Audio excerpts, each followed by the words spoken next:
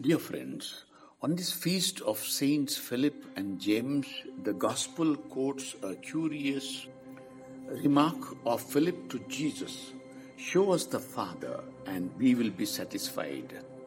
It reminds me of what I have often heard on the lips of exasperated mothers to their children: "You are never satisfied."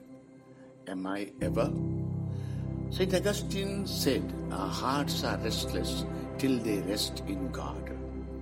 There are moments when we seem to tread on holy ground like Moses, or savor like Peter on Mount Tabor.